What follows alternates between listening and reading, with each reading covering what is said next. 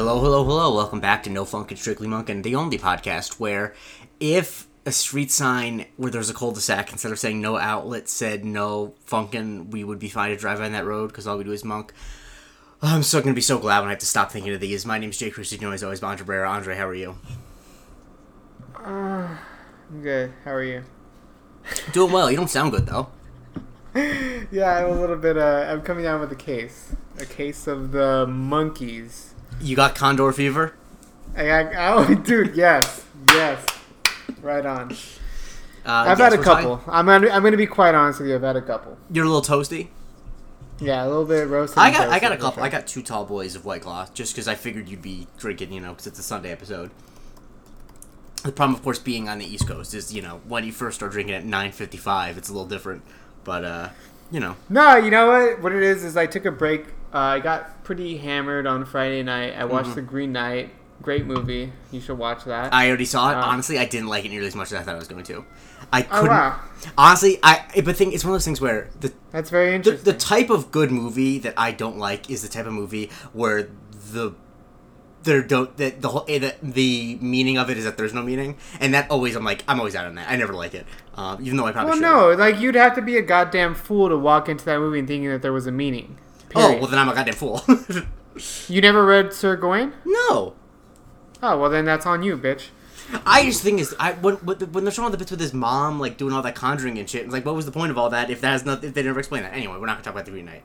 I liked almost every individual scene of it, but the end of it, I was like, oh, I was kind of disappointed that there was no there. But that's kind of my. Well, shame on you. Well, let me just break it down for you. Basically, the whole point of it is for him to show, and the only thing that I had an issue with is the fact that they had that whole what would have happened if he would have just cowered out of it. Yeah. But in the end, what's meant to happen is that he actually flinched twice before he was about to get his head removed, but then he was gonna opt into it, and then it was just the Green Knight was gonna let him go, and because he showed that he was courageous after all that, and because he admitted his faults with the previous tests to his will.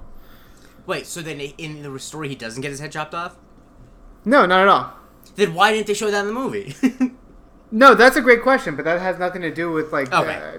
Honestly, in that case, I would have liked it more if they showed that, because then that would have explained why he went all through those trials and tribulations. Is that he learned that lesson? I thought that he just got his head chopped. No, for sure. That was annoying as fuck. But still, I liked the hell out of the movie. I love David Lowery. I'll say this. I liked the movie more than I didn't. That's always the thing. Whenever there's a movie that, people have it, a 9, and you know this. When there's people have a movie at, a 9, and you feel, a 6.5, 7 about it, it feels weird to criticize it, because you don't want to act like you don't like it. You know what I mean? I enjoyed watching it. I just saw it had, an 85 on Metacritic, and I definitely was not at that level with it, if that makes sense. Sure. Anyway, let me, hit this button 1 second. But we're not here to talk about The Green Knight. Also, I love my favorite scene. I wish we were. But my favorite scene in the movie was the one with, you didn't watch Falcon and the Winter Soldier, so you don't but the woman with her head chopped off, I thought she was great, because she was in Falcon and the Winter Soldier, and, the one where he meets, the woman in the house, and he has to go to the bottom of the lake. Oh, yeah. I love the line, reading, because it was so weird, because there's, no comedy in the movie, but I love the line reading of, what do I get if I go get a head for you? It's what? Why would you even ask that? I love that line reading. Anyway, Mr. Monk makes the playoffs, what we're talking about.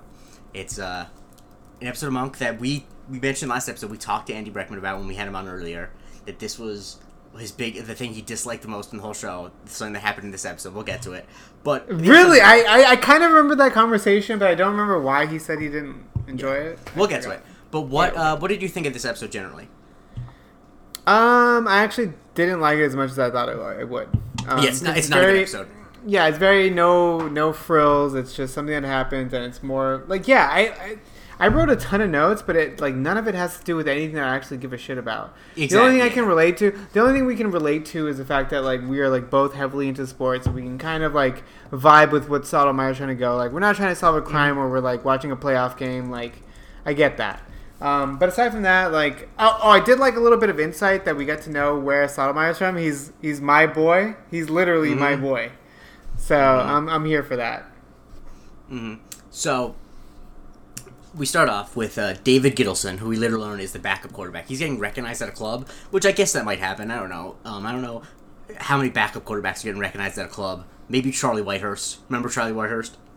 Robert Griffin, probably. No, but do you remember Charlie Whitehurst's nickname? Yeah, of course. Something Jesus? Clipboard Jesus, because he was the backup quarterback. Yeah, no, there's a ton of backups. So yes. I would say probably respect. about maybe 10 of the 32 backups quarterbacks would be recognized. Because, like, no one's recognizing, like, Nick Mullins or something like that. You know what I mean? I would recognize him because he has chubby cheeks that make his eyes close, like, when he smiles like I do. But other than me, no one would recognize him. Or Chris Betham. Fair enough. Anyway, he gets into a limo with a woman. Or Blake Bortles. Blake Bortles. He actually just got released. I don't know where he's going to play now, but not with shout out us. to Blake Bortles. Apparently he was an icon in Jacksonville where he would just, to no one's surprise, just carouse at all the bars all the time. Like not like high end clubs. He would just be at the regular county bars. Which Wait, was he a UCF guy? Yeah, he was a UCF guy. But UCF is not near Jacksonville. That's not. I mean, he's from Florida. No. But he's a Florida boy. Oh, you're damn right he's a Florida boy. You know what's funny? The other day I saw Sarah, a.k.a. at Smiling Contender, saying, I can't believe anybody would ever be proud of being from Florida. And I immediately thought of you and laughed. Yeah, I don't follow her, and she doesn't follow me, I don't think, so we didn't get in a fist fight over that, but I'm fucking flow-grown, man. What are you gonna do?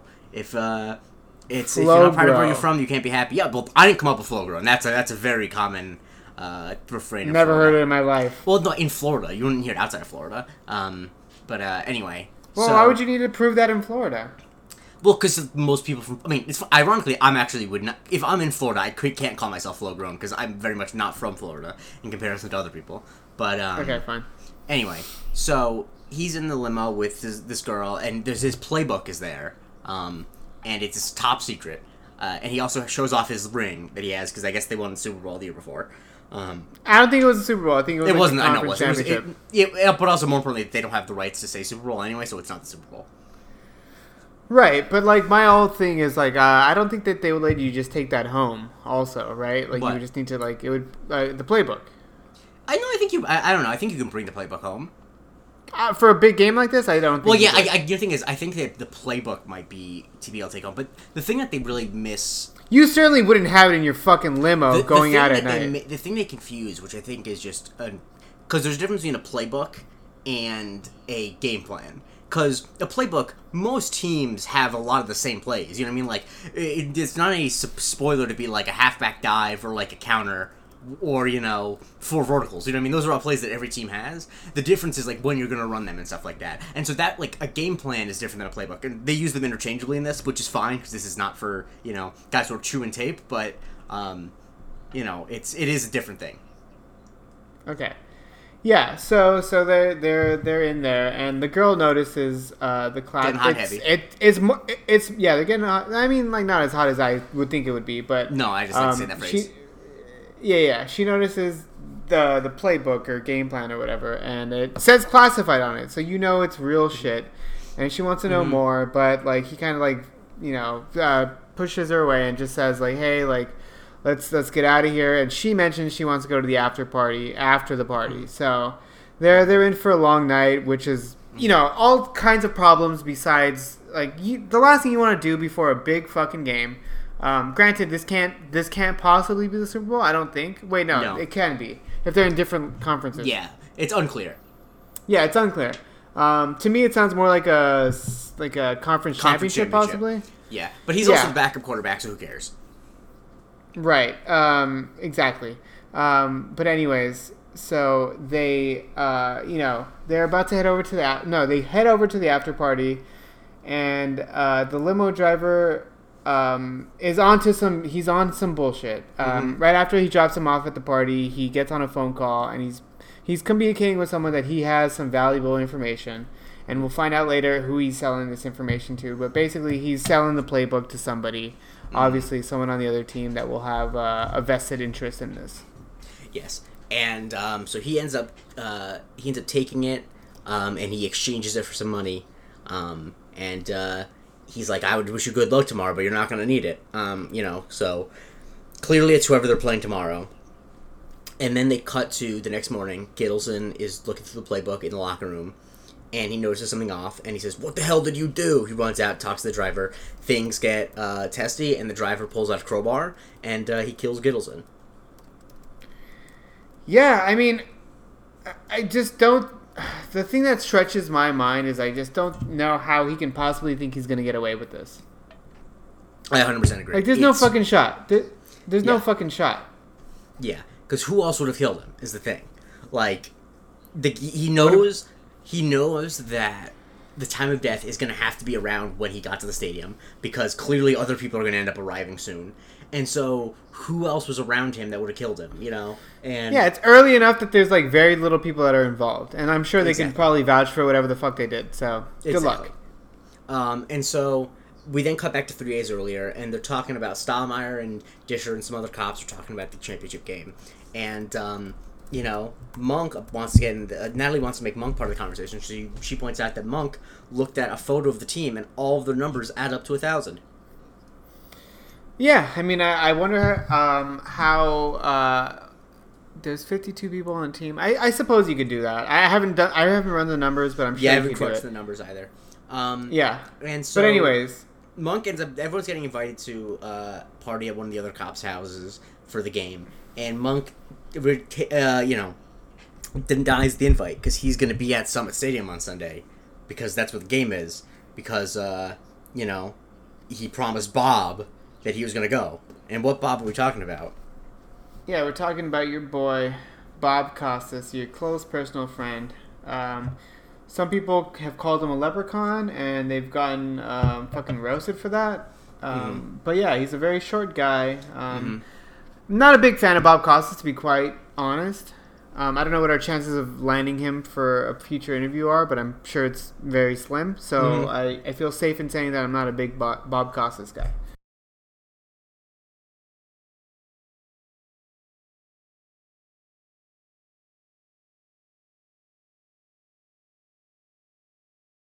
My dad actually once mentioned that he saw Bob Costas at a restaurant once, and he was even shorter in person than he thought he was. Which in Florida? No. This is when my dad was... keep in mind, my dad lived in New York until he was 41. So he's a New York guy. Yeah, my parents are both New York people. I mean, I was born in New York until I lived in 2009. That's why I'm not flow-grown. Oh, yeah. But anyway, apparently Monk helped Bob Costas out of a jam, so he owes him like a favor, and they look at the tickets, and Monk's like, it's not even a good seat. Yeah, I'm stuck in a box. Yeah, and okay, to be fair, box seats are not that sick of seats. Like, you have like a good view of everything, but like you kind of feel like you're outside of the action, right? Like you feel like... Have you ever sat in a box? No, I have not. Okay, I have a friend that works for Nike, and he got us box seats a few times. Last time I remember going was Lakers versus Clippers, which was LeBron was already on the team, and I think we won in overtime, like 122, 120 or something. So it was a great game. But you just don't feel a part of the crowd. You just like kind of feel like you're just like... I think it also... anywhere else. I think it's also probably different for a football game, though, since you're out of the elements, and so if it's like and also I think it really depends on like if you're in like a catered box with a bunch of cool shit, it's a different experience for sure. I think that there definitely is a way that like if you were amongst a bunch of friends and like it was your company or whatever rented out a box for like a football game, I think that would be fun. It's a different experience though. I definitely imagine. Yeah. It's different when like you like a bunch of people are in a box like that, then great. But otherwise, it's like it's a very impersonal experience. It feels like you could just be like at a fucking bar next door watching it. It's the same thing. And it's I mean I mentioned I think before on here how I once sat behind home plate at a Yankee game and had like the underground buffet and stuff like that, and that was nice. But then also I'm still outside behind home plate, so it's the best of both worlds. Like right. Destiny Hope Cyrus once said. Right. So on top of the fact that he has press box seats, he also has like an all access pass, which you get like a private. You get access to like all the stuff that goes on behind the scenes. Yeah, which is cool. I tend to find I've only had that experience with baseball, and I tend to find that baseball players are the least compelling athletes probably known to man. Maybe I don't know. Right? But would you say they're most compelling? Like least compelling. Like, I agree. I can't. I mean, I don't know. I'll hockey. say this. I don't give a shit about hockey. Hockey of the big three sports, I think that's actually unquestionably true. Yes. And honestly, and I hate to say this, but like anyone who went to it's because it has the most amount of white people. Honestly, yeah. I don't want to be glib, but yeah, it's because it's and especially because it's the most homogeneous at all levels until the major leagues. Whereas like in basketball, it's you travel around the whole country all the time if you're big in AAU and you're also around a bunch of people of different socioeconomic statuses. Well, with baseball in this day and age, it's almost exclusively just middle and upper middle class white people playing at all times. So it is definitely, and also I mean, this isn't 1-to-1, but anyone who went to a high school with a decent sports program can tell you that the baseball players were the most boring ones there too. Like I was friends with multiple people on the basketball team, multiple people on the football team, no one on the baseball team. Anyway. No, it makes sense. Like it's a separate culture to itself, and it's very like I played on a baseball team, and like it was a little bit more loose because it's also like we weren't winning shit, so it's like whatever. But like for the most part, you kind of equate baseball with being like a no offense, like a white man sport. Like it's very it's the only sport where it's still there's like caretakers of the game that like they have rules of the game that you have to follow, and if not, you're gonna get thrown at. It's just like it's very rigid. And also, they still think it's funny to hit people in the nuts. So, it's really say something. Been there. Anyway, so Stoudemire's like, who are you going to take? And Monk says Natalie. And Natalie, of course, pulls Monk aside and says, take the captain. You were a couple of guys. Yeah. And so the captain clearly right before this is like, he's very into the idea of this game. Like, we know Stott is like a man's man. So he's going to be into some pigskin football. And so then he asks him to go. And then we cut to the tailgate, and it's a big tailgate, it's, and Monk is completely thrown off guard. He doesn't know what this is. By the way, some inside information, I'm pretty sure that they filmed half of it at the Coliseum and half of it at Dodger Stadium. That sounds right. The parts that show the parking lot, like, towards the exit of it is definitely Dodger Stadium, and all the parts that show, like, the stadium in the background is definitely the Coliseum, 100%. That makes sense. Yeah. And so they walk by a fan that's passed out, but as if someone who's passed out. I didn't even notice it the first time. I gotta be honest. Yeah. And then we first meet Chet, who is a through line this episode. Literally your boy. Sure. He's taking a survey about who has condor fever. Yeah, and what's funny is like earlier in the episode I had like when like Stott first gets there and they're all like super into being there, I'm just like, all right, man, they all got fucking condor fever, and sure enough, it ends up being like a fucking thing. And so yeah, Stott's asking Monk if he's got condor fever, and as we all know, he doesn't. And then we see Randy is back at the station. He's watching on his flip phone. Some really great 2007 technology there. There's no fucking way, right? Was that true? No. Like I mean, you probably could. I don't know. I think you could. But I think it probably would cost your entire month of data to just do 5 minutes. Yeah. And then we see the limo driver. For some reason, he's siphoning gas, which is always a funny visual. They end up. What that's like. Yeah, I've never done it. Obviously. And so then Stoudemire and Monk are walking through, and I do love the line that Monk says of, "Did you enjoy civilization? 8,000 years. We had a good run." And then we get the Randy B-plot, which is really just... honestly just feels like the episode wasn't long enough. Where he is going to the evidence locker to steal a TV to watch the game. Yeah, like a blood-spattered television set. And like, I don't know. He's the only person that's in the office, so I feel like he could have just easily have just been at home and like kind of handling the situation. Yeah. Maybe not. I don't know how it worked in 2012? I don't know when this took place. No, 2007. But also he has a computer. I don't know why he's just not watching on his computer. If you can watch it on his phone, you can watch it on his computer. But anyway, then we see the limo driver pour the gas on the grill, which is confusing. You don't know why that's happening. Why would he just do that to a random person's grill? And we then see Monk and Stoudemire go to the line to give their tickets, and Monk he resealed the envelope that the tickets came in. Yeah, he resealed them, and Stoudemire is like properly amped to get into this game. And like I would be too. It's a playoff game. Honestly, though, like I'll speak from experience. I went to And we'll get, like, Sotomayor will mention it later, but basically, LA went a long time without having a football team. And so when I started watching football, and up until now, it was, we didn't have a lot of football teams. Like, we had to root for other teams. So it was very hard for me to, like, kind of understand the whole culture of, like, the tailgate football thing. I had to learn it from, like, college football because my school was more popular for basketball, but nonetheless, we still tailgated. Go Wildcats. Yeah, go Wildcats. And so it was, like, kind of hard for me to, like, vibe exactly with how Sotomayor was getting off. You know what I mean? Yeah. But he switched over to the other side. Exactly. And so, as this is happening, Chet is ready to fire up the grill. He's pouring some more lighter fluid on it.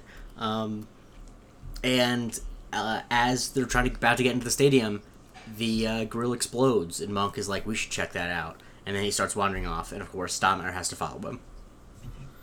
Yeah, so this is kind of when we get the breakdown of what the stakes are. It's the Wildcats, which are from LA, right? I think that's what we're made to gather. Yes. And so we see Bob Costas. Wait, did you hear me at all? No, you cut out. Okay. No, so what I was trying to say is that, like, this is where we get the breakdown of what the matchup is, right? It's the Wildcats from LA versus the Condors from San Francisco. Yeah, which I don't think a Condor has lived in San Francisco for at least fucking a decade. That's true. Yes, it's more of a Southern California desert thing. Yeah, but anyway, Chet is a very lucky man apparently, though, because if he was standing a little bit closer to the grill, he would have died. But he decides he's not gonna go to the hospital. He's just gonna put on the foam finger and rally. Yeah, he's just gonna line his foam finger with a little bit of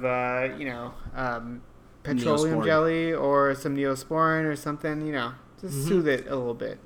Exactly, not gonna get infected at all. And so Monk is investigating, and he's like, "This is just a charcoal grill. How would it have blown up?" And I'm just going to skip through some of this just because it's tedious. I'm going to skip through a lot of the stuff about the actual game, if you don't mind, just because it's not really important. Yeah, same. So Monk finds the bottle that the limo driver used, and he gives it to Stottmeyer. And Stottmeyer can't deny that it smells like gasoline, which clearly means it was on purpose. Correct. I don't know what most people's forms of ignition are for most barbecues, but gasoline certainly should not be top 3. No, definitely not, because gasoline itself doesn't burn, only its fumes burn, which means that it explodes like that. It's not good for... All right, there you go. Yeah. Then we cut back to Randy. Yeah, and he's trying to make the TV situation work. He's bringing it to a room. I'm unclear on why it doesn't work out in that room. I don't think he wants to sit in the... I don't think he wants to sit in the evidence room. He's trying to bring it to his desk. Well, yeah, but what he ends up makes it a lot worse than the evidence room. Yeah, he gets it wedged in the staircase, which makes me wonder, there are elevators in this building. Why didn't he just use an elevator? Right. So then we cut to the tailgaters, and they're like, they're starting to heat up the food. They're starting to get the fucking shrimp on the bobby. Trying to get the glizzies on the fucking, grill, on the grill grate. On the grill. Yeah, on the grill grate. And your boy, Chet, lights it up, and unlike BTS, it's not quite dynamite, but it goes up. We already talked about this. What are you talking about? We already talked about that part. Well, no, but this is when he actually lights it up. Oh, no, we already mentioned that. I said that a minute ago. Oh, sorry. I mixed it up with my other note. Sorry. So they're heating up the food, but they're heating it up on the car, separate vessel. On a car battery. This is when they ask about, basically, who do you think did it? And apparently, they're like, everyone knows Corey did it, because the Wildcats suck. Apparently, this guy Corey has been engaged in, like, a war with these fans. In the past, he put a bag of bees in one guy's car. His mom spat on another guy's mom, and then they flipped his RV. Corey's a prime suspect.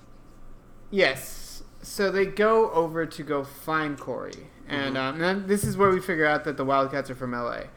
And so they go to find him, and sure enough, they do find him, and they mention, or Sotomayor mentions that they're investigating arson. Why Sotomayor didn't recognize him beforehand, I have no idea. Mm-hmm. But basically, Corey identifies him as I guess they went to high school or school together. Yes, but did you hear his nickname?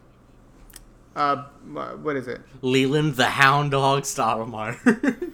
I mean, I can see that 100%. I want to know more about it though. Yeah, I need to know more about where he gets the Hound Dog. But yeah, they're from high school, and apparently we get a little idea of how long the Wildcats have been there, because Stottlemyre says, as far as I'm concerned, LA still doesn't have a team. And then there's some guy talk going on where they're busting each other's balls, and of course Monk tries to play along, so he says, what's up with the yellow teeth? And are you Mars with the craters on your face? Which, not great. Yeah, it's just like these are not insults that you sling around at tailgates. Not because one, they won't land, and secondly, it just doesn't make. You're just not gonna do what you're trying to do. And so, one of his friends, the one who's not Corey, I didn't write down his name, asked Stottlemyre if he can take care of a speeding ticket he got, and wouldn't you know it, the ticket is from 35 minutes ago, which means that's an alibi that they couldn't have just put the gasoline down because they were not at the stadium at the time. So they decide to play some football, to toss the pigskin a little bit, and Stottlemyre is he's not NFL ready. He throws it right into a car. Yeah, he's not quite in game shape as he used to be, and he's kind of like for like another 10-15 minutes of this episode, he's kind of holding his shoulder. He's walking a little bit gingerly after this. Mm-hmm. And so Natalie shows up to the station with some pizza. She sees an extension cord going from the second floor and follows it down to where Randy is watching the game upside down in the stairwell. And so then we cut back to the stadium where Stottlemyre's basically trying to get in. He wants to get Monk to move on because he's like, it was just a prank, just drop it, and Monk is like, the guy could have been killed, and Stottlemyre says, you want this to be murder, because that's all you know. Yeah, I mean, and like, I get it, like, Stottlemyre mentions earlier that he doesn't want to, like, he wants to turn the off switch off. He wants him to just very much enjoy the game for what it is, and I understand, like, his impulse to want to do that, but at the same time, he's the fucking captain of the police station, at the very least. Like, if something shows up as being, like, out of sorts in some way, you need to investigate that. Yeah. And so they decide that they're going to lock down the scene and go inside. And so they end up going through the gates again. And as they're going through, Monk sees a photo of the championship ring from last year. And Monk says he recognizes it. And he runs out. And they find the passed out guy again, who is, of course, none other than Gittleson, who is, very much dead. Yeah, he's bleeding from a head wound. I mean, he's wearing the colors, but not in the way that you want them to be worn. I just do love the implication that this guy, that the cab driver, was hastily trying to cover up a murder, and he got his face paint out and had to put the face paint on. And so they asked Chet, because Chet mentioned earlier that he had talked to him that morning. He's like, I said I talked to him? I don't think so. And so he also happened to be sitting on top of his playbook, which is important. And they meet the driver, who mentions that he dropped him off, and nothing happened. Yeah, he's claiming that nothing happened, but Monk at the same time notices that there's a charcoal smudge on his clothes. I don't know how you distinguish what a charcoal smudge... No, I know. I don't know how you distinguish what that is, how you could possibly do that, but sure, because he's wearing a black suit. And then he also notices that... why don't you just tell me the second thing? He smells like gasoline. Oh, right. Okay, sure. Yeah, he smells like gasoline. Sorry, my internet connection is unstable right now. Yeah, so is mine. We're very unstable people right now. Yeah. Anyway, Disher's there to help secure the scene. Apparently, it's actually not even their jurisdiction. And so Randy tells. Well, I could understand that if this takes place in the Bay Area. That's the funny thing. Like, inside information. The 49ers do not play in San Francisco. No, they play 45 minutes outside of San Francisco. I believe in Contra Costa County. No, they don't play. They play in Santa Clara County. They literally play in the city of Santa Clara. Okay. Right. No. Never mind that. Now, speaking of Contra Costa, by the way, no one really liked it when I tweeted it, but I will say it again. This is a couple years ago. If that county, the county north of Alameda, had the Sicilian Mafia there, it would be the Contra Costa Cosa Nostra. Just that. They would be. Okay? Yeah, so, for sure.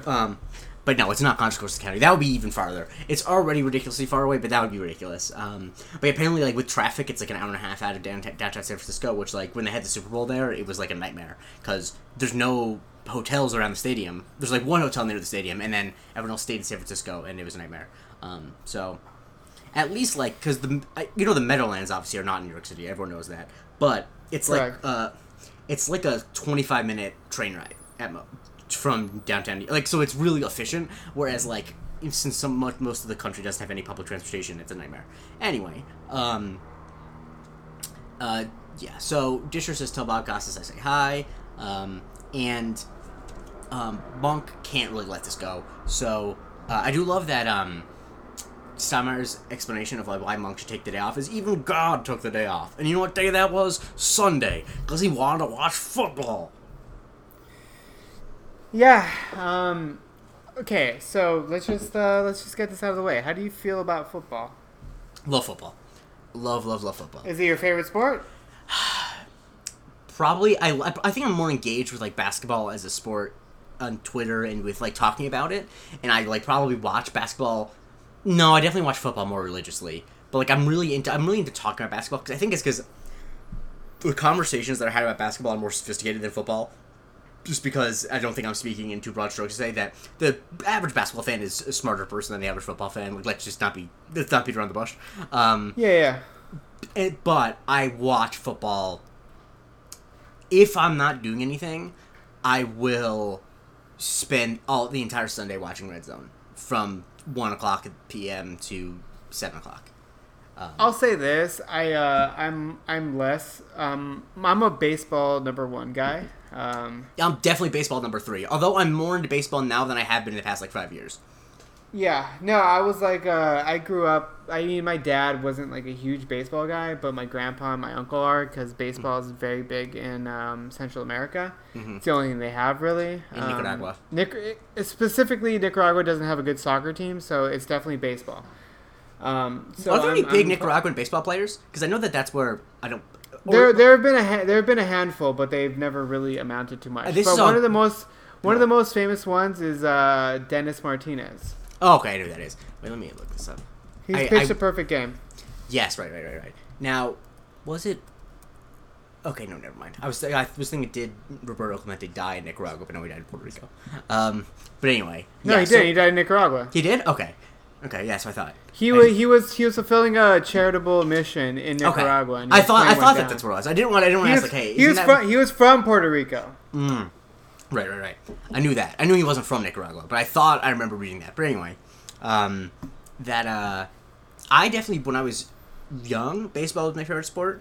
But the thing is, baseball is such a local sport that when I moved to Florida when I was 9, I was a huge Mets fan. And I'll say this, of all my teams, with basketball, since I didn't really get into basketball until I was like 18, I like the Knicks and I root for the Knicks, but I don't have the same attachment to the Knicks that I do. And the Jets I have a lot of attachment to, but the team that means the most to me in my heart is the Mets, because that's the first one when I was like 6 I really cared a lot about the Mets. But then when you move to Florida and you can't watch Mets games anymore, it just really becomes like it was hard for me to keep watching baseball. I mean, you know what I mean? Because it was like I never really had the Mets on anymore. But I remember we had extra innings the first year we lived in Florida, which is great. Love MLB extra innings.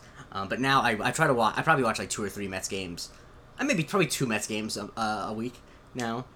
Basically because the Mets have the best. They have the best announcing team in baseball. But it's not here or there. Maybe, yeah. No, for me, it's like I grew up in Atwater Village, which is like literally 5 minutes away from Dodger Stadium. You were the Atwater Village idiot.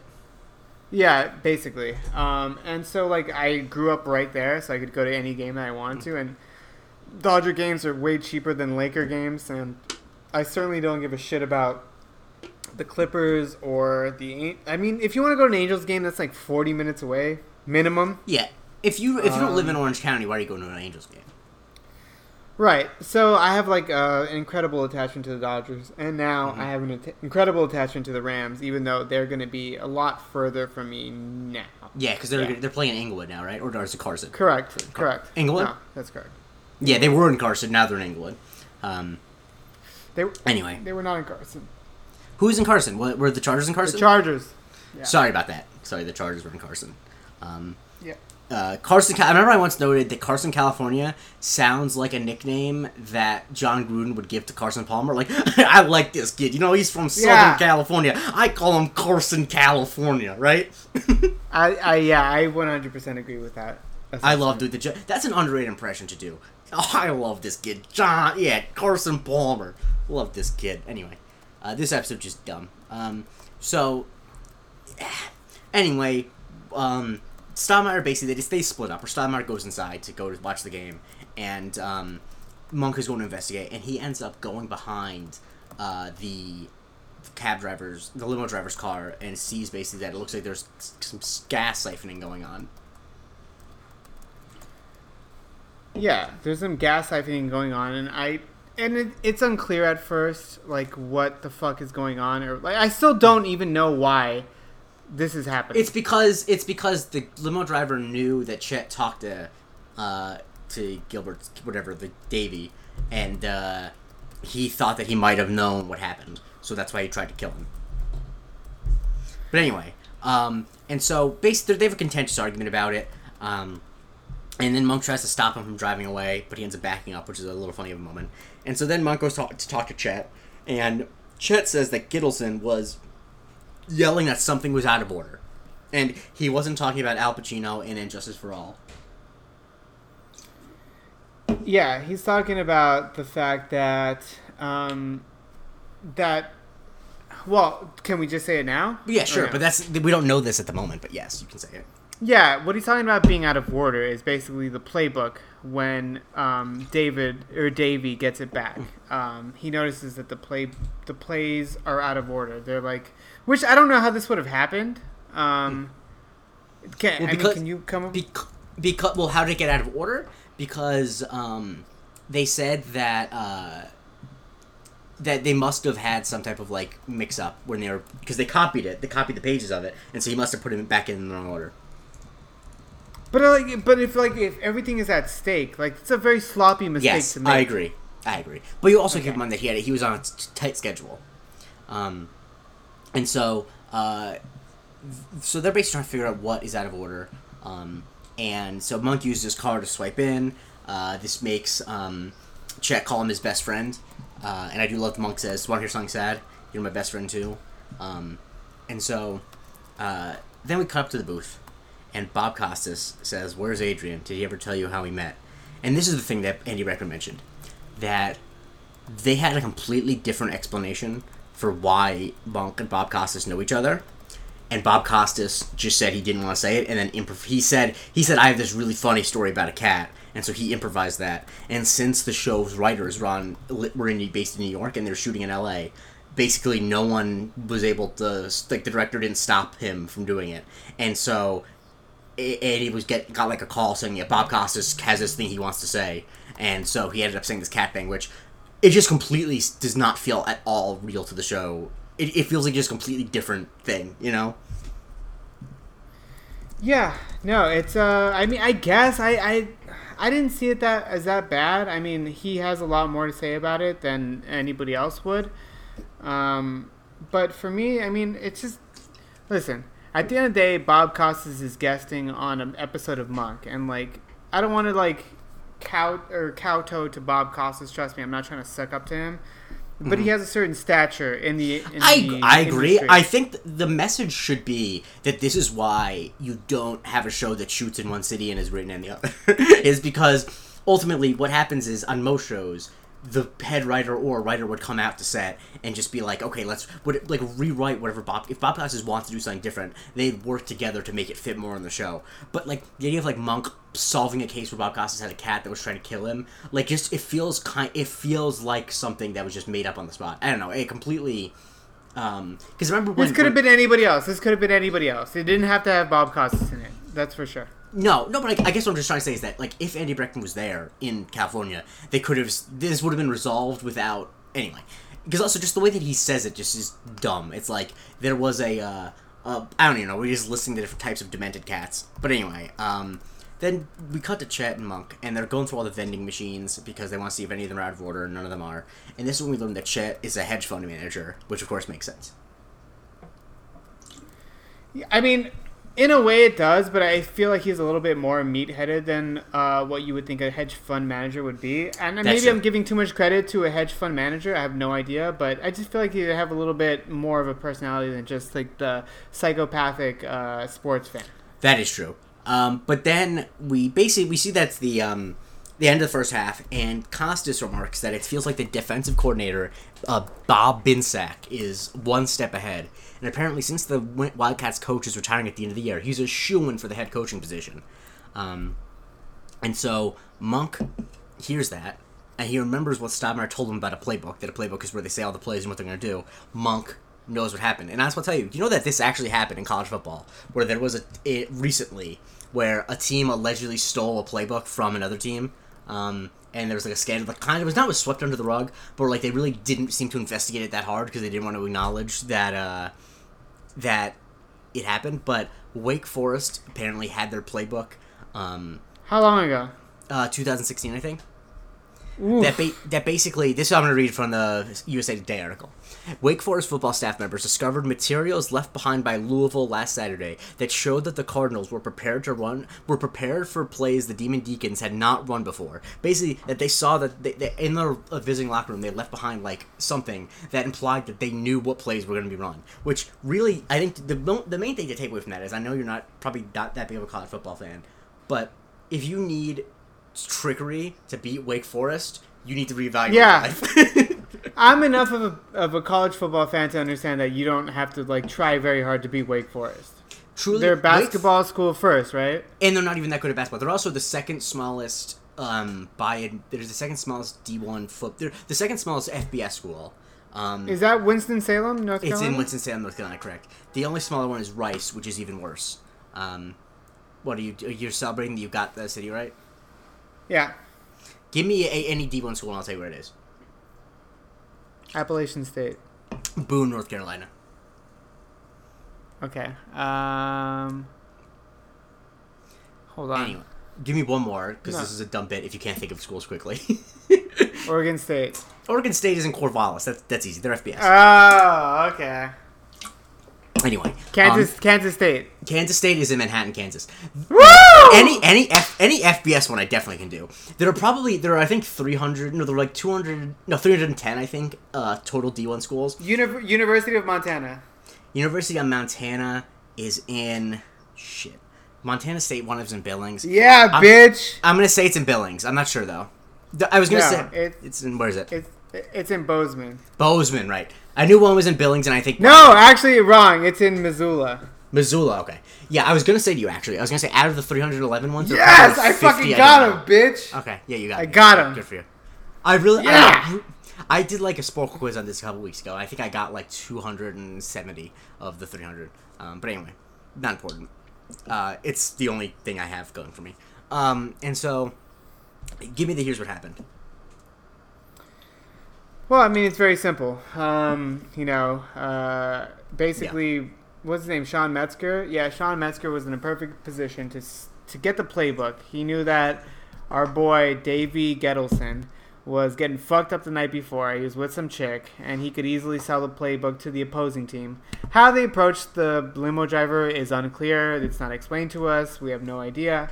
Mm-hmm. But basically, that's what happened. And, Sean Metzger basically arranged for the playbook to be translated to the opposing team.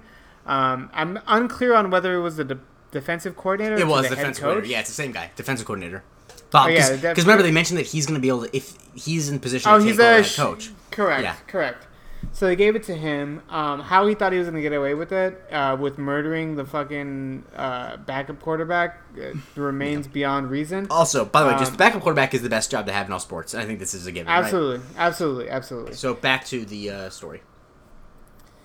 Yeah. So Sean Metzger took advantage of the situation, and obviously we found out that the reason why Chet had mentioned that something was out of order was because what I said previously was that the playbook was out of order. So Davey noticed it.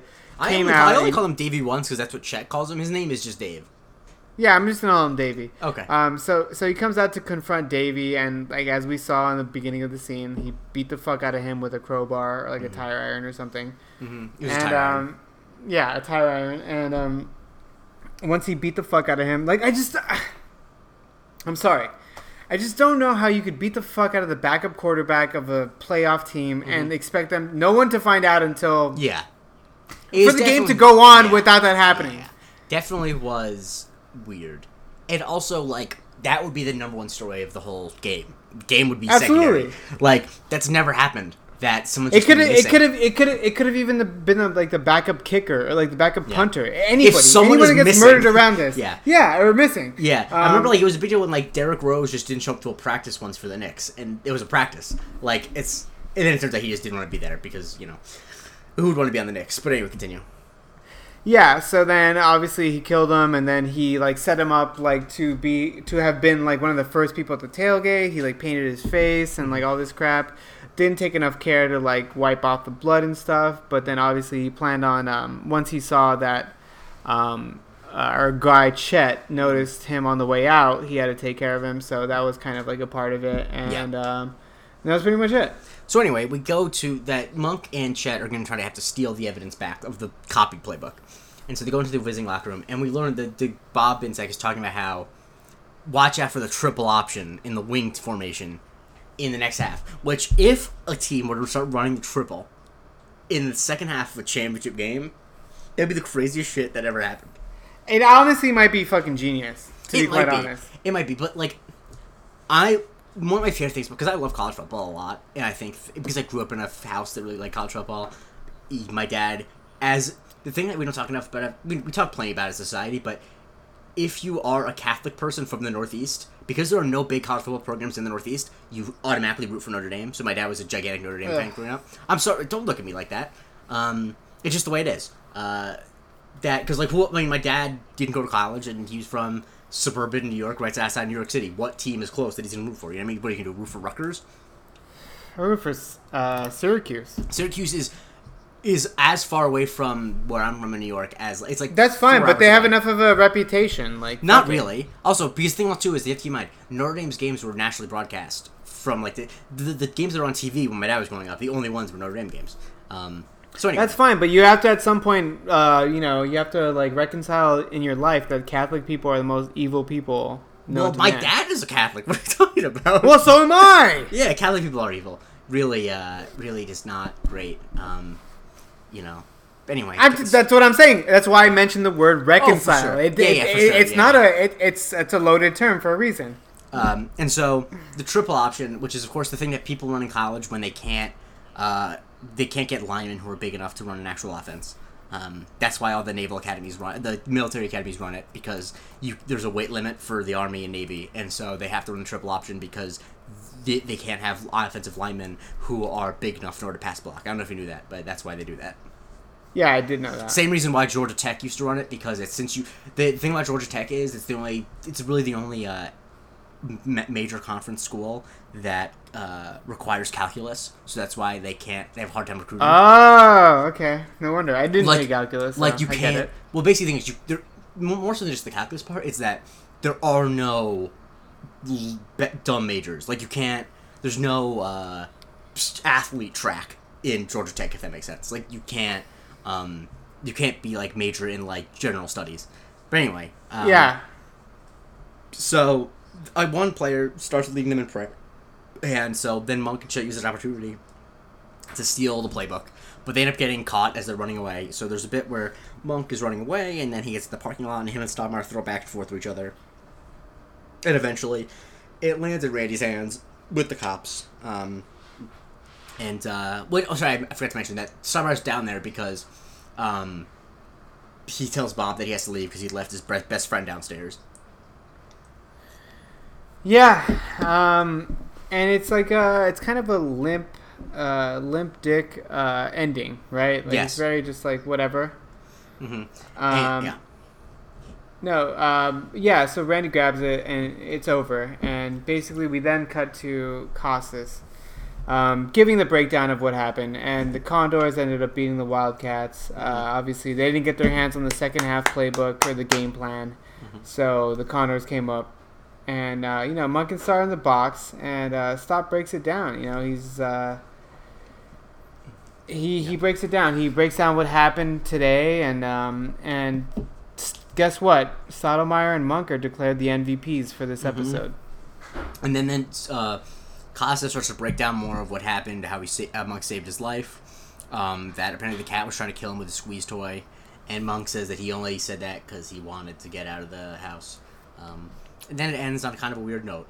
What do you give this episode out of 10? 7.5. I give it just a 7. It's not, like, I don't hate it, but it definitely is just, like, a dud. And I agree. I want more from it. But anyway, follow the show at Strictly Monk, and Ruby will follow you. You can follow me at Andy B. Yep. And you can follow me at Jakey C. And please review, subscribe, and share the show with people, etc. This episode, not our best work, but tune in. We'll be better. We'll be better later this week, I promise. We only go up as we talk about Mr. Monk and the bully. You want a knuckle sandwich, or you want to get monkey?